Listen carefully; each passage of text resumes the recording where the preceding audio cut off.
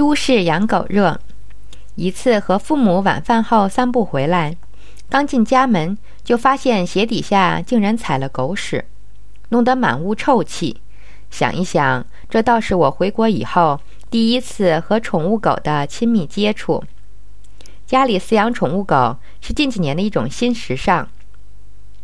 从好的方面说，人们经济水平提高了，有能力购买饲养宠物狗，体现了人们对动物的爱心。但是接踵而来的却是因养狗引起的诸多城市问题。一、影响都市环境卫生。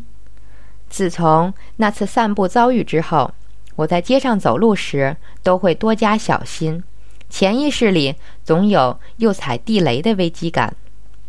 刚开始看到地雷，我都会不由自主打寒战，慢慢见得多了，竟然也没有感觉了，只要避开了事。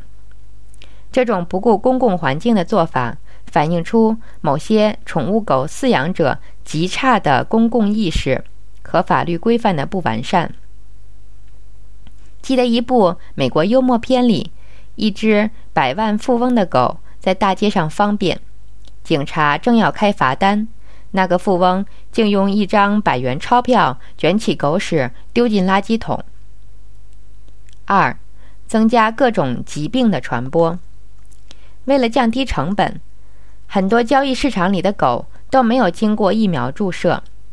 卖狗的人通常以狗太小不能打疫苗等托词欺骗消费者。人如果被这种狗咬了，就有感染狂犬病的可能。宠物医院高价乱收费，也是导致病狗得不到及时救治，遭抛弃而增加传播疾病可能的重要原因。现在各大城市还没有处理动物尸体的具体方法。我看到很多人都是把死亡的宠物包进一个大的塑料袋，便丢进垃圾箱或扔进河里。夏天将至，想想这些随意丢弃的宠物尸体将会给人们的身体健康和周围环境造成多大的危害和污染。三、因养狗引起的人与人之间的矛盾。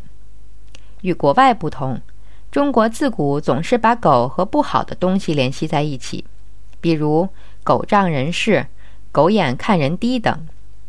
随着城市宠物狗数量不断上升，各种狗官司也不绝于耳。今天这家半夜狗叫，吵了街坊四邻；明天那家遛狗不拴绳，吓了路人。还常听见哪家狗伤了人，狗主人不仅不赔偿，反而和受伤者大打出手的荒唐事。综合各方面因素来看，我认为中国的宠物狗热真的需要降降温了。